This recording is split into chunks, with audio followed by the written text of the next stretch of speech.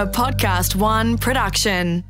When I was pregnant with my firstborn, Lockie, Super Nanny, that old TV show, was doing reruns. And so I series linked 3 whole seasons of it. It must have been about 30 episodes. And when I was on the couch, breastfeeding, sleeping, eating, I was just watching. I watched all 3 seasons of Super Nanny and I just found it riveting.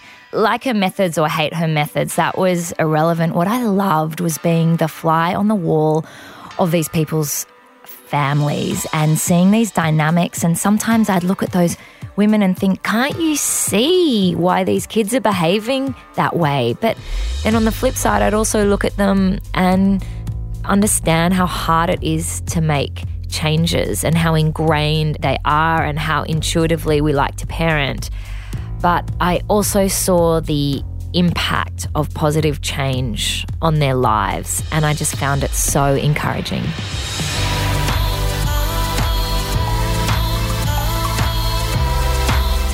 This is Healthy Her with Amelia Phillips.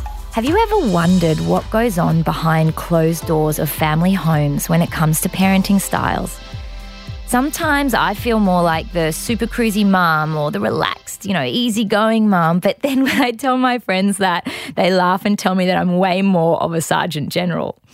Of course, there's no right or wrong and we're all very unique. But it does turn out that there are some common parenting styles which can all impact our kids and our life in different ways.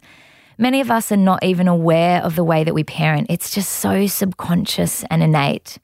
Well, 2 childhood behaviour specialists and teachers are Australia's answer to Super Nanny. Angela and Donna started Back on Track Consulting 5 years ago. And just like Super Nanny, but much, much nicer, they would go into homes, observe how families interacted, and then facilitate and coach change in the parents where it was needed.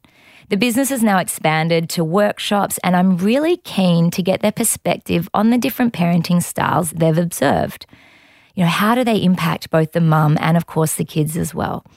We're also going to find out how we can learn to find our own unique style without putting too much pressure or judgment on how we parent.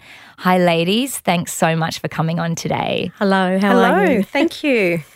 Donna, tell me how your business started and where it evolved. Okay, it was fascinating, actually. Angela and I worked together in a local preschool for many years together. So I guess we're good friends as well as work colleagues. We were finding that we were supporting the children just as much as we were supporting the parents that we were teaching. We would have parents coming in saying, is it normal that my child's not listening to me? Or is it normal that they're not eating the right food at meal times? What can I do about that? So all these questions kept coming up.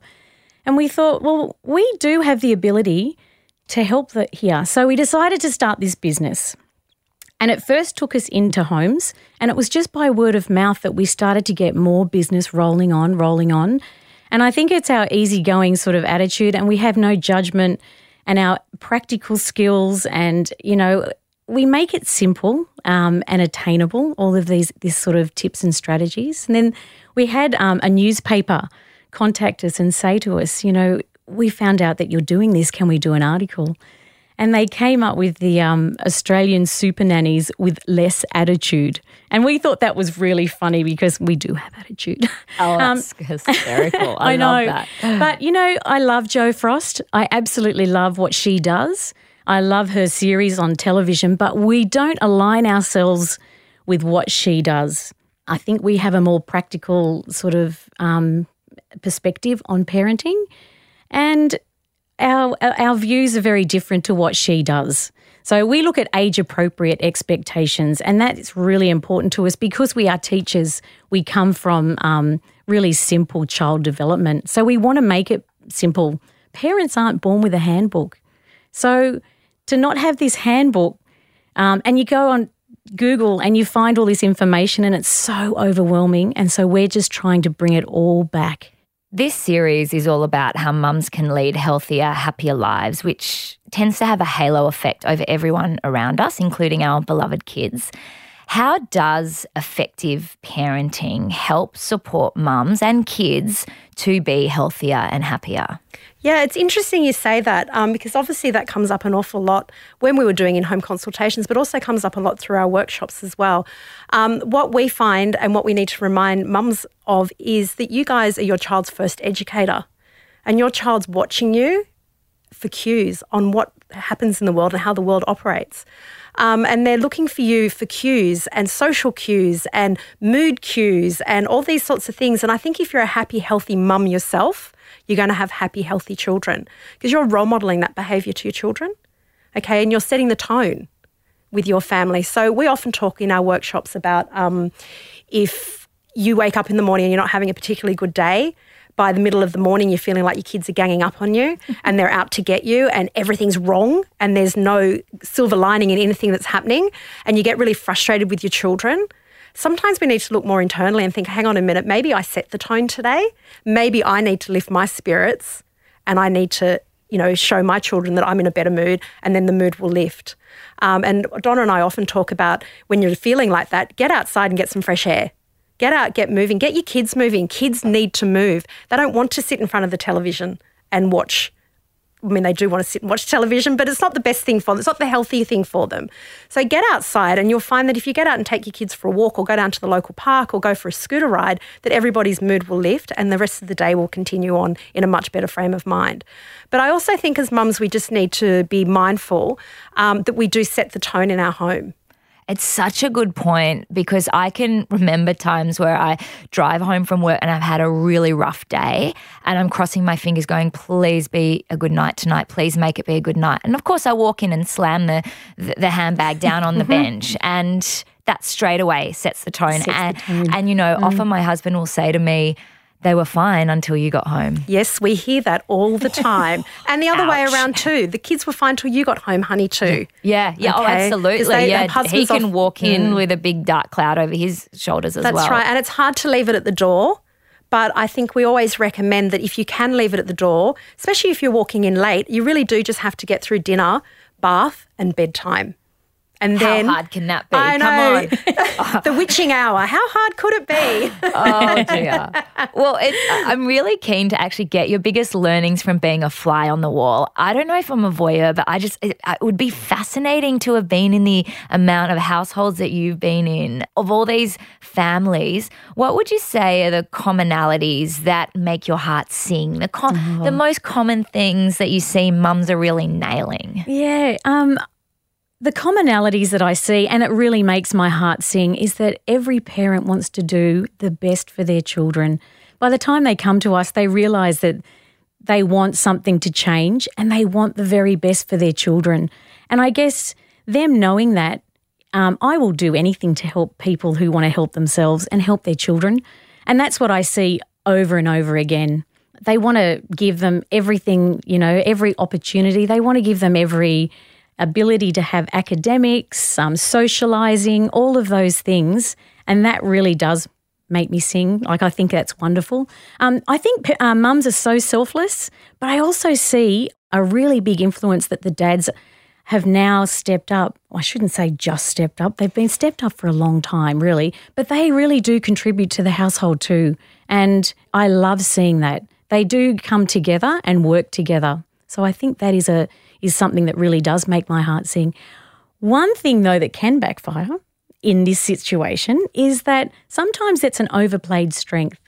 And sometimes something like that can cause parents to step in and not let children fail or not let them, have the ability to hurt themselves. Why does wanting the best for your child make a mum, why does that backfire? Can you explain that? I think that when you want the very, very best for your children, that is a wonderful thing, right? It's the best thing ever. But sometimes if you overplay that strength, if you overplay it and you stop your child from failing or you stop them from falling or you stop something going wrong, then you're actually not setting your child up with a life skill. And these life skills are what we want to provide parents with, the opportunity to give children that, because we will often say, You know, the question we ask people are, what type of adult do you want your child to be? And sometimes it's like, for the happiness of now is not giving a child the right skills for the future. So in that regard, it can kind of backfire. It can. Angela, what about some of the traps that you've observed that mums can fall into when you've gone into homes? What are some of the common, I don't want to use the word mistake, but I'm just going to say habits or dynamics? Yeah, it's funny that you say that, because when we transitioned from doing the in-home consultations into doing workshops, it was obviously a lot of the information we'd used from our childcare experience, but also from our in-home consultations. And the same themes kept popping up. Often it's my child's not listening to me. When I say no, they negotiate with me, and then I give up and I just give them what they want.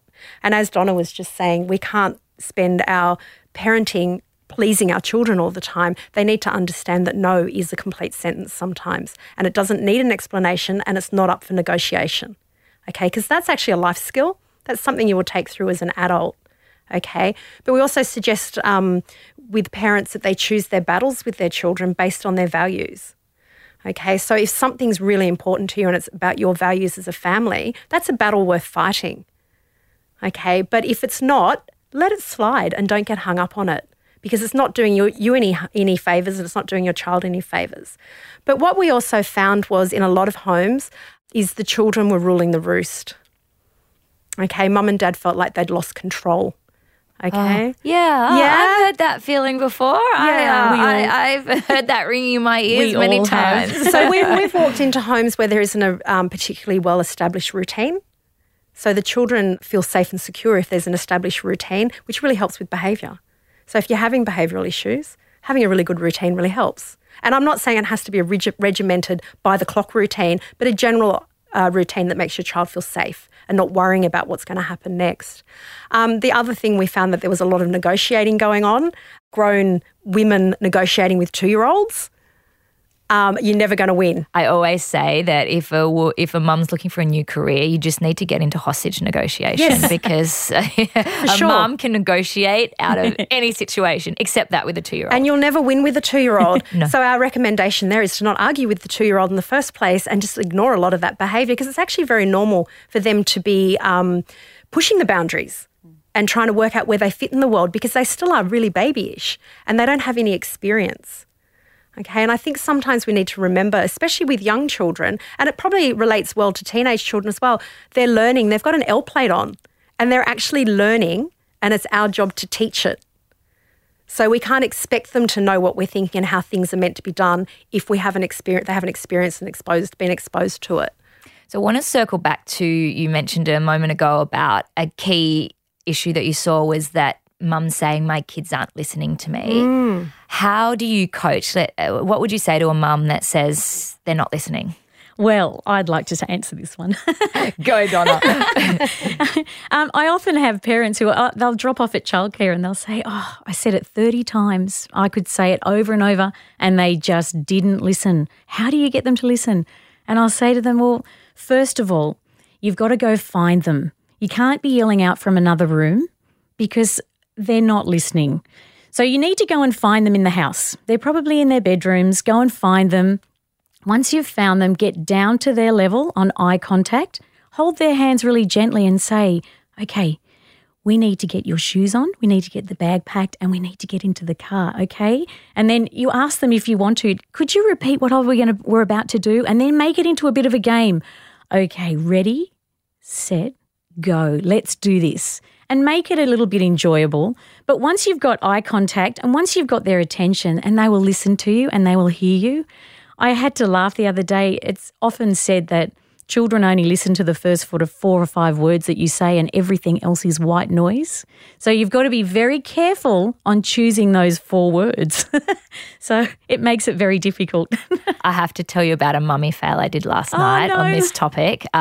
Dinner was in the oven and they were desperate for a swim, so they all had a quick swim. And then I was like, dinner's ready, get out of the pool. No one was listening. No one would get out of the pool, including my husband, I might add, who was in there with them. And so I knew, because my kids are a bit competitive, I knew Charlotte's got her favourite princess towel. So I stood there with the towel and I said, the first person out of the pool gets the princess towel. And bang, they all bolted out of the pool. Charlotte didn't get the princess towel. Another kid did. Massive meltdown from Charlotte. And I then had to spend the next 15 minutes dealing with this epic meltdown. So mummy fail there. How old's Charlotte? 5. 5. Epic meltdowns at 5. Uh-oh. We better not turn this into a personal, personal session here. Otherwise, we might be here all day. Oh, dear. But, yeah, I did realise that maybe swapping, competition for, an order, it was probably not the best. I didn't really set them up for success. No, in that circumstance you probably didn't, but making it a game would have made it a little bit more fun. Yeah, maybe just not a competitive game where someone loses. You also need to remember that you're competing over the noise of the swimming pool, and when kids are in the pool and they're making all that noise, they can't hear you anyway. So you might have been better off going out there and turning on some music or turning the alarm on your phone and actually startling them and then saying, okay, dinner's ready. Good point.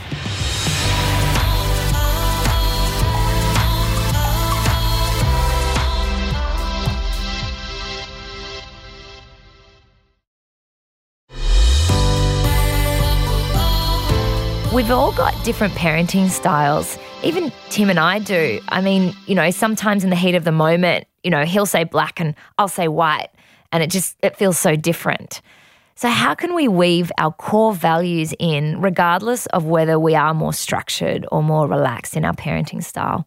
Okay, this is a good question because it is difficult because we meet our partners and we fall in love and it's all very lovely. And I don't think we discuss anywhere when we're dating and courting and getting married and doing all those normal things that we do about our values when we're going to have children. So what often happens is you fall pregnant and you're having your first baby and then all of a sudden you think, oh my goodness, we haven't even talked about this. It's a really good time to talk about it when you're pregnant. What's important to you? What's important to me? How can we make this work together? Are we going to parent differently? Can we maybe agree to disagree on a few things? You can do it your way and I'll do it my way. Okay, it is a discussion that has to happen. It's a discussion that doesn't happen often. We also recommend with families when they are well into the swing of parenting and they've got their second or third child and they still haven't really sat down with their partner and discussed it, it's probably a really good time to make a booking at a local restaurant. Take your pen and paper with you with your pre-written ideas of what your values and what's important and sit down and nut it out away from the children and come up with a strategy. Because with parenting, what we find is being consistent with each other is the key to success. What are some of those values that you would see on a piece of paper? Can you give me some examples? If you were to take your partner out to dinner and say, I've written down what I think is important with our parenting values, what would they be? Well, often because we do pose these questions to families, what are your values? Because we often help them nut these sort of things out. A lot of them, parents just want their children to be happy, but you can't instill happiness in children. So broad as well. It is so you can't broad. really apply that to, well, what does it actually mean at dinner time? Exactly. And manners. Manners are always important. I think manners should be on everybody's list. I think you get a long way in life with manners. But again, I'm not sure that's really a core value of how you want your children to be raised. Do you want them to be hardworking? Do you want them to be independent? Do you want them to be resilient? Because that's very important as well, having that independence and that resilience. Do you want to bring them up in a religious setting? Often you might marry someone that's from a different religion, and until you have children, you don't even discuss schooling. And then all of a sudden, one of the partners is insisting on a Catholic school education and the other partner's gone through the public school. You need to discuss these things. What are you happy with? What are you happy to let go? Routine, bedtime, all those sorts of things. Are you going to share the role? Are you going to both do breakfast together? Are you both going to make the lunches together? Or is it going to be one person's role? Who's going to do the dropping off and the picking up for kindergarten? Who's going to leave work early to do the drop off or the pick up? Are we going to alternate? Or is it going to be one person's job? Because these are the things that get into you and get under your skin. Oh, I feel like I'm doing it all the time. I'm not getting any help. I'm doing everything.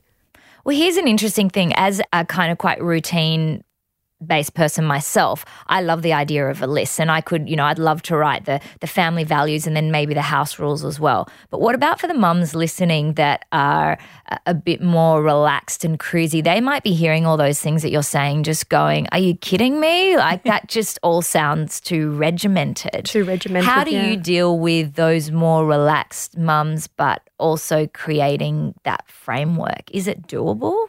I think there's a fine line between being regimented and organic. I think you have to be a little bit of a mix. But for the organic parent, they need to be able to have a routine to set their children up for success. It could be a very relaxed routine. It doesn't have to be rigid, but they need to have something because children, as we know, they feel safe and secure in a routine. And if you're talking about behaviour and what we do, we are talking about promoting positive behaviour in children, and that's the way you're going to receive positive behaviour, by having a routine and setting them up for success, knowing what's about to happen. We often find that parents have either got very, very high expectations on their children or very, very low expectations on their children. So the parents that have the high expectations are actually setting their children up to fail because their children are not going to be able to achieve that. Can you give me an example of high expectations? Oh, I can give you lots of examples of high expectations. There's a few things we didn't want to talk about today, so I'm not going to mention those ones. But just developmentally, let me think. Oh, no, I'm not going to say it. It wants to come off my tongue, but I've been told I'm not allowed to talk about that. Oh, now you have to talk about it. Now you do. I'm wondering say it. too. I didn't want to say it today because it comes up in every workshop we do, and we're going to try and avoid the topic. Let's talk about toilet training. All right. I know, what's boring. taboo about toilet training? Well, there's parent-led toilet training and there's child-led toilet training, right? Children will show signs of toilet training when they're ready to toilet train. It's not about whether you're ready to toilet train your child. It's about when your child's ready. So often parents are setting their children up to fail with toilet training because they're not actually waiting for those cues to happen. So then they end up with a 3.5-year-old who has never been toilet trained because they started doing it at 18 months. So they're setting their child up to fail. It's not age appropriate to do it at 18 months. The child's not ready. So for parents to look for those cues and those indicators that the child's ready will mean that toilet training will happen in a fortnight period as opposed to 3.5 years later. Okay, and then some other examples for older age groups of high expectations. Are we talking about things like being the top of their class in ability to read, so that plays out by being more demanding and suddenly, reading time isn't enjoyable because there's pressure? So we talk a lot to teachers, and teachers are saying do not put pressure on children for reading. Do not put it. It's an enjoyable experience. We all do it to relax, and it is an enjoyable experience, and we want to make sure that children feel that too. So everyone gets to the same level by a certain age. So we hear about these reading levels at school and they can become nasty. So, we've just got to be relaxed. If a child doesn't want to read, sit them in your lap and read to them. Make it a positive experience and make it enjoyable. So that's parents that have a high expectation on their kids. So with parents that have low expectations or organic, or free range, depending on how you want to look at it, they're actually not giving their child any expectations at all. So they're non-existent. So a child's got nothing to strive towards, no expectations or boundaries to work within. They're just parenting themselves. Okay, so they're not given enough guidance to actually set them up for a successful future.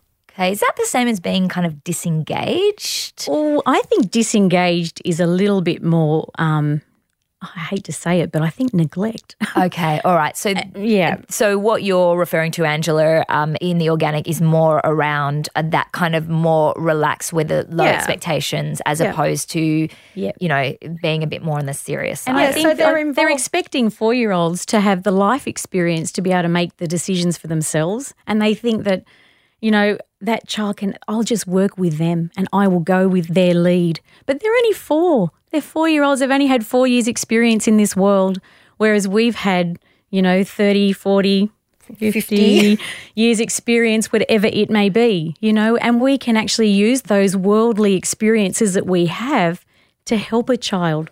So we've got these different parenting styles. What if you're the sort of mum that doesn't want to have the house rules and doesn't want to be that stickler for the rules, but, they probably need some form? How do you help marry the two together? They've actually got to decide that they're ready to change, because if it's working for them, let them that's okay.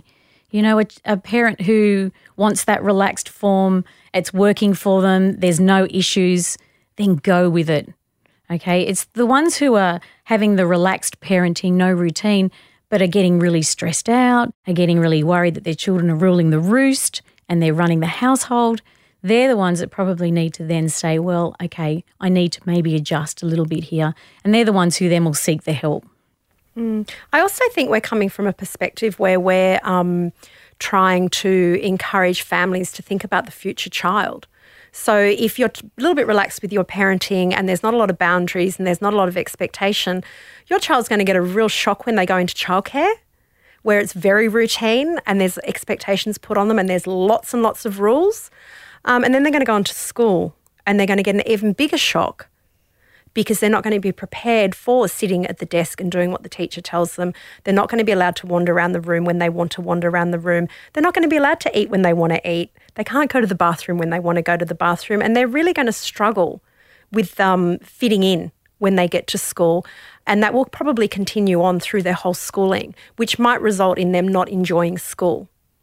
So I think we need to find a happy medium between the two.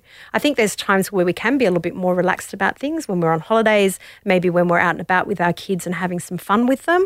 But I think if we're then swaying the other way and coming back in and we're coming back home and getting that routine back in place, a steady bedtime, steady meal times, lots of play and interaction. And what I've observed, which is so encouraging, is how quickly kids and parents can adapt when things aren't going so well. And you talk about these, you know, if they go into daycare and it's a rude shock for them, how you can, like a small change can make a really big positive difference. Would you agree? I agree. Definitely. I think children change and adapt very quickly. And if you can guide them, they will change. They will work out what the new routine is, and especially if you're consistent, and that just keeps coming up this whole podcast, consistency is the key. Children will thrive on it.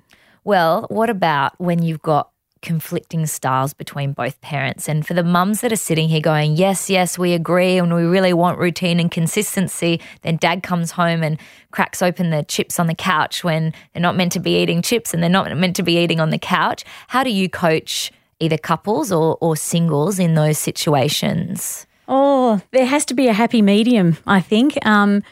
Everyone comes to parenting with their own parenting styles and their own parenting views. And as we talked earlier with Angela, they need to get together and communicate these ideas. They need to work out how far are these boundaries going to go, because, you know, there's positives in all. There's positives in every way we parent. But as a family unit, we need to come together and make sure it all works together. Resilience is such a buzzword at the moment when it comes to raising kids. Why is it? Why do we hear about resilience? Why is it so important? I can tell you from our perspective why it's really important as teachers, because we have children that come into our care that have no resilience at all. Okay, so you look at them the wrong way and they burst into tears, or you say something and I had an experience a few years ago where a child had never heard the word no. And I actually said to her, no, we can't do that.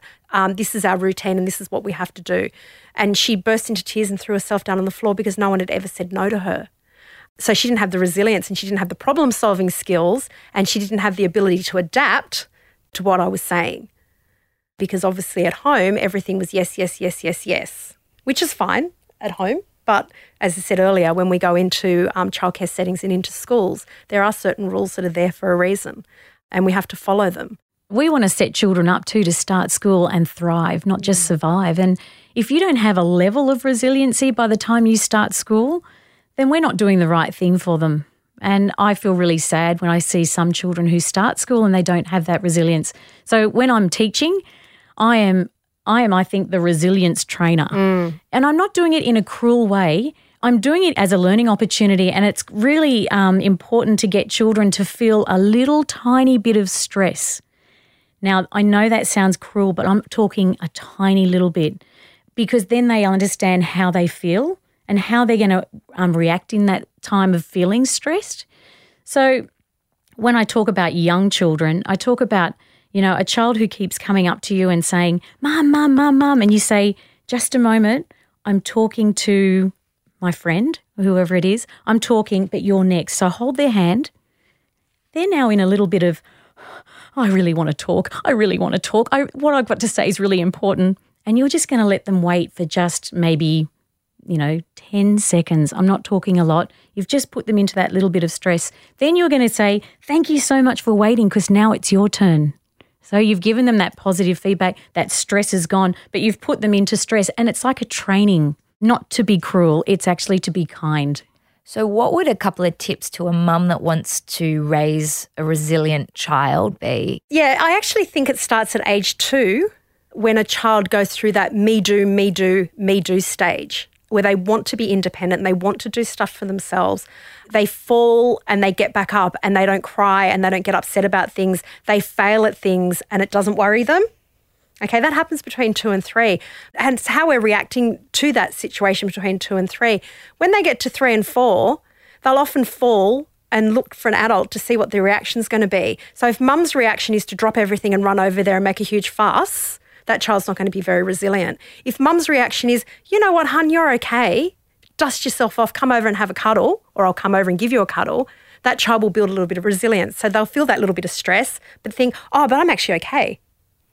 Okay, so it's these little micro changes that they make. And what about for the older age bracket of kids? I mean, are we just basically changing the situation to being in school when, maybe they didn't win the award and someone else won the award? Absolutely. So, a classic example is that, school's not a nice place for some children. And if you send a child in that's not very resilient, they're not going to have a good time at school. And they are going to come home and complain about this happened and that happened and this happened. What we need to do as parents is when we're getting that sort of information is we need to turn it around and say, what did you do about it? How could you have changed the situation? Maybe even offer them some strategies that they can use and say, well, next time that happens, you could say to your friend X, Y, Z and build that resilience up rather than going, oh, you poor thing, that's terrible, I'm going to ring to school. Okay, which happens. And I can tell you, if you ring the school's just going to be like, yeah, we'll look into it. And that'll be the end of the conversation. So we need to build that resilience in them so that they can work problems out for themselves. But it also makes them feel empowered and makes their self-esteem better. And teaching children that they're not good at everything. We're all good at something, but we're not all good at everything. I remember with my children, I used to say to them, you're definitely not cheetahs, but you're dolphins, okay? You're good at swimming, but you're not good at running. But that's okay because we're going to go to those carnivals and we're going to participate and we're going to have fun. It's going to be great. So not just to say to them they're good at everything and then, see the world crashing around them. A kind of boosterism, I've heard it called before. Where you're boostering them all the time. Yeah. All right, ladies, to wrap up, one final tip from each of you for the mums out there that are feeling like they're parenting pretty well, but they'd like to just get a little bit better control and a handle on their kids and the way they parent. What would be one parting tip that mums could implement? Oh, gee, I think my biggest tip, especially with having 3 young children under 4 when I was in that space, going outside every day, going out, having a purpose, getting out, getting fresh air, having a physical activity, seeing the world, seeing other people, and unfortunately having a really good routine. Yeah, and I think that first, I think you probably need to give yourself a big pat on the back and actually think about all the really good stuff you're doing. Focus on some of the positive things that are happening and feel good about yourself and reward yourself because you know what, being a parent is hard. But if we can find the good in it, you'll feel better instantly just finding the good. And I think I also will reiterate that consistency is the key to success. It truly is. Routine, consistency, and giving yourself a big old pat on the back. Yep, absolutely. In a nutshell. Donna, Angela, thank you ladies so much. It was a fascinating chat. Thank you. Thanks for having us. Thank you. Healthy Her was presented by me, Amelia Phillips, and created in collaboration with Podcast One Australia. Producer Liv Proud, sound production by Matt Nikolic, theme music composed by Matthew Dwyer, executive producer Jennifer Goggin. To hear more episodes, listen for free at podcastoneaustralia.com.au. Download the free Podcast One Australia app or search Healthy Her. And for more tips and insights on this topic, visit my show notes at ameliaphillips.com.au.